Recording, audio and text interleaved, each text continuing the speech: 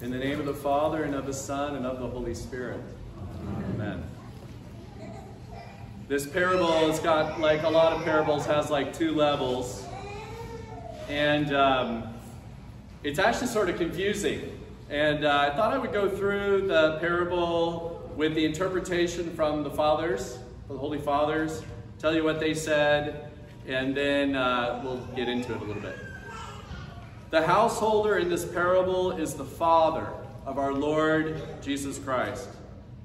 The vineyard he planted, again, this is like one level, right? The interpretation represents the Jewish people who were begotten from Abraham, Isaac, and Jacob and multiplied like the stars in the sky, the sands on the shore, liberated from the land of Egypt and the yoke of slavery, and led through the sea to the promised land. As the prophet said, you brought a vine out of Egypt. You drove out the nations and planted it. The Lord planted the Jewish people in the promised land, flowing with milk and honey, so that they would bear the fruit of the commandments of God. The parable, it says, he surrounded it with a hedge. This means that God fortified it with the protection of the angels. The winepress he dug signifies the holy church, where the fruits of righteousness and holiness are gathered. Just as grapes are pressed only with great toil and effort, so also the holy martyrs are crushed like grapes and shed their blood only through great persecutions and tortures. The tower constructed in the middle of the vineyard is our Lord himself, who appeared like a strong tower in the midst of the holy church through the holy Virgin Theotokos, who is his mother and like a mother to us. Because of his presence, all the saints and martyrs are protected with spiritual weapons from the most wicked enemy, that is the devil. When harvest time drew near, he sent his servants, that is the prophets, to the tenants, who are the teachers of the law, to collect the fruit of the vineyard. He had already sent the prophets to them repeatedly to collect his fruit, but they were disdained and rebellious toward the Lord and greeted his prophets with swords, beatings, stonings, and other persecutions. They killed Isaiah, they stoned Jeremiah, they pursued Elijah, and they beheaded John the Baptist. Every nation that persecutes its teachers and fails to produce the fruit of the gospel is an accomplice. Finally, therefore, he sent his only Son to them, saying, surely they will respect my Son. The only Son of the householder is the Lord, the Son of God, who came by the will of the Father to his vineyard. When I read this parable and then this explanation, the thing that stood out to me, and there's a couple of things here, is this line. I didn't finish it. We're going to get to the stone rejected by the builders, the cornerstone. Finally, therefore, he sent his only Son to them, saying, they will respect my Son. They've killed all the prophets. I'm sure it'll go great when I send my Son to these people. I mean, that's the way I read it. Even more powerful is Jesus knowing and coming. I mean, the parable is called the parable of the wicked tenants, or all kinds of, we got all great names for this parable. But like, maybe what should be kind of underscored in it is the parable of God's love for us. The parable of the one who came knowing how things would probably go for him.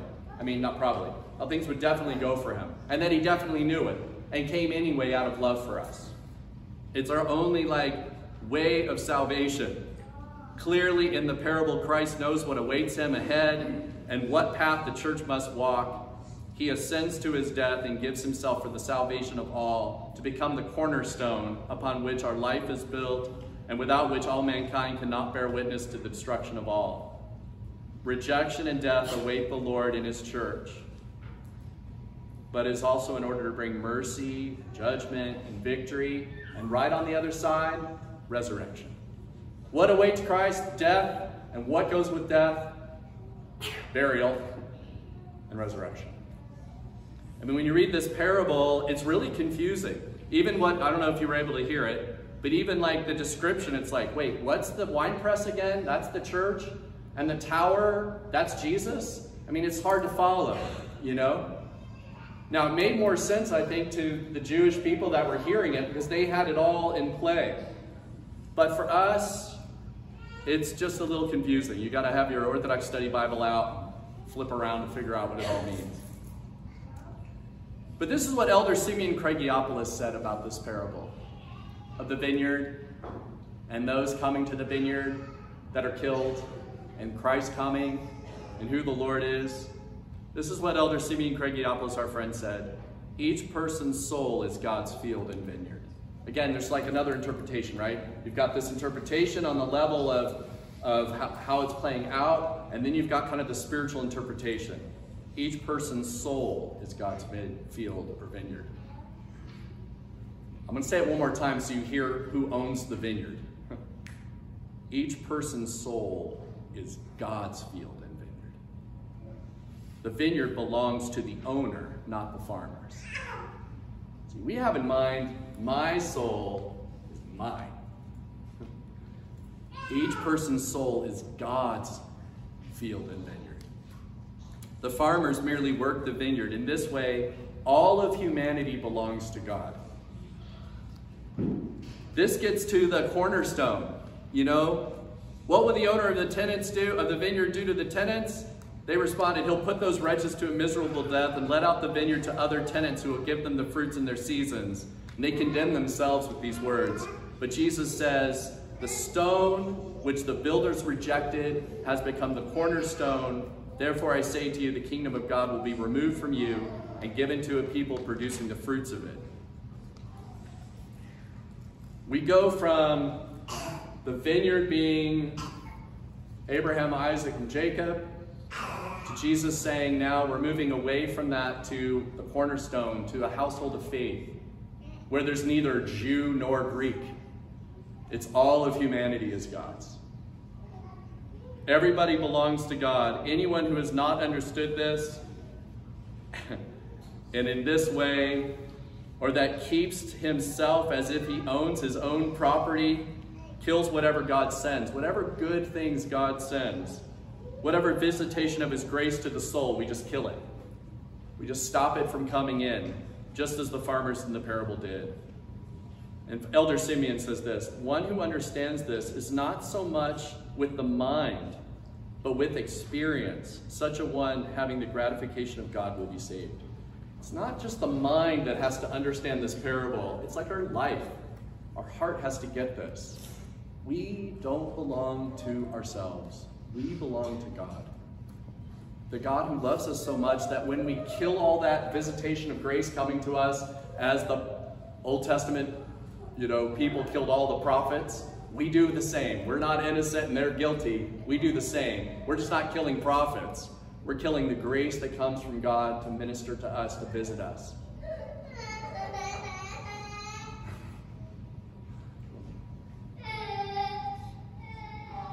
I remember our kids doing that. I'm going to protest a little, but I'm not that mad.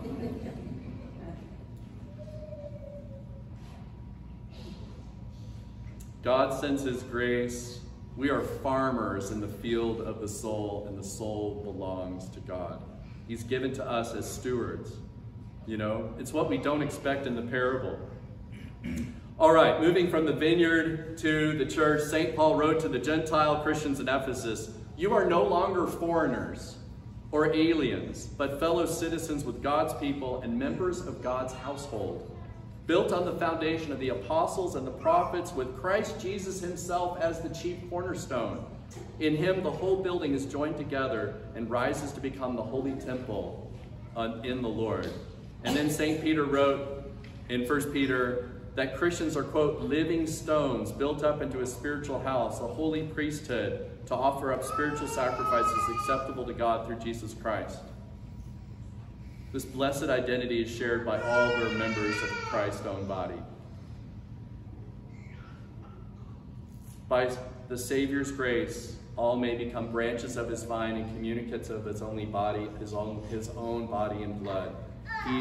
He is the groom. We are, as the church, the bride.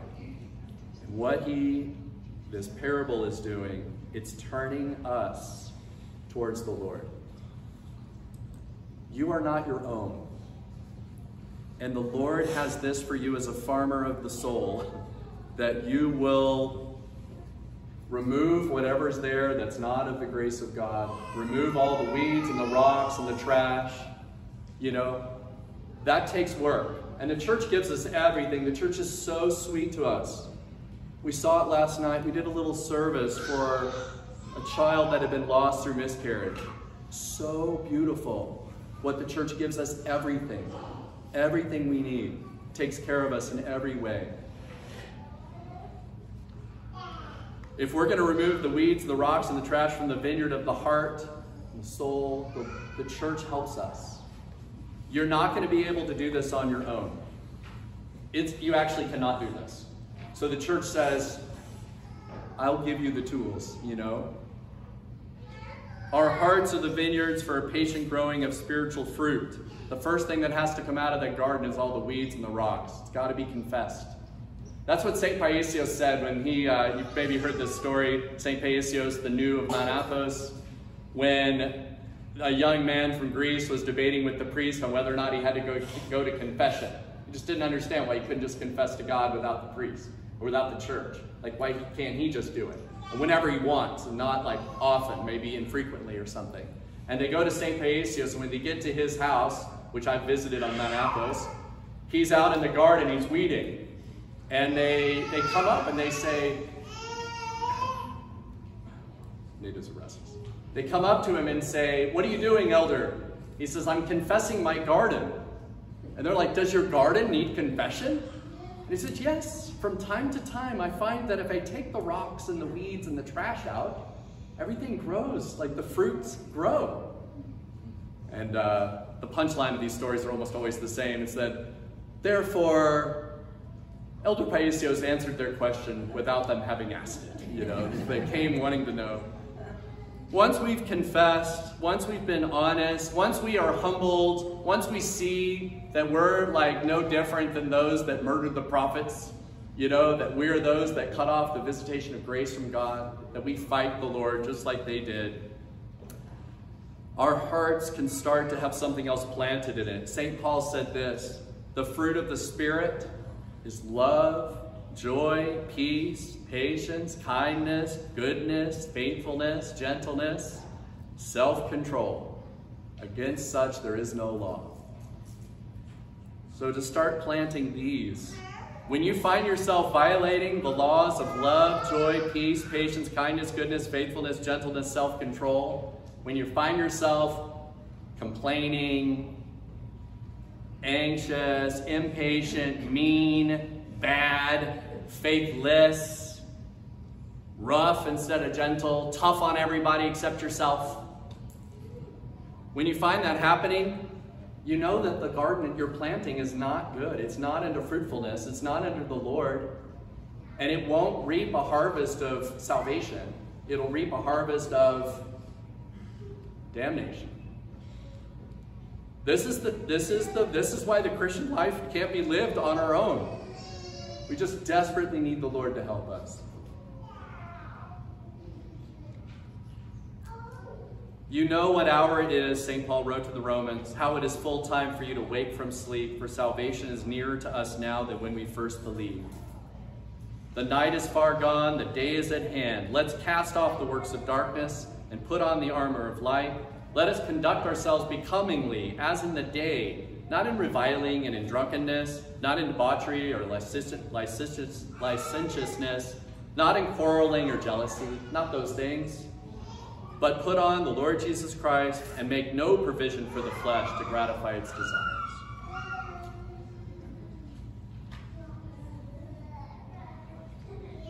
You are not your own. Just as all these talking little kiddos cannot do it on their own, they cannot do anything on their own. They cannot feed themselves, clothe themselves, or take care of themselves. They are completely at the mercy of their parents for love, for growth, you know, for life.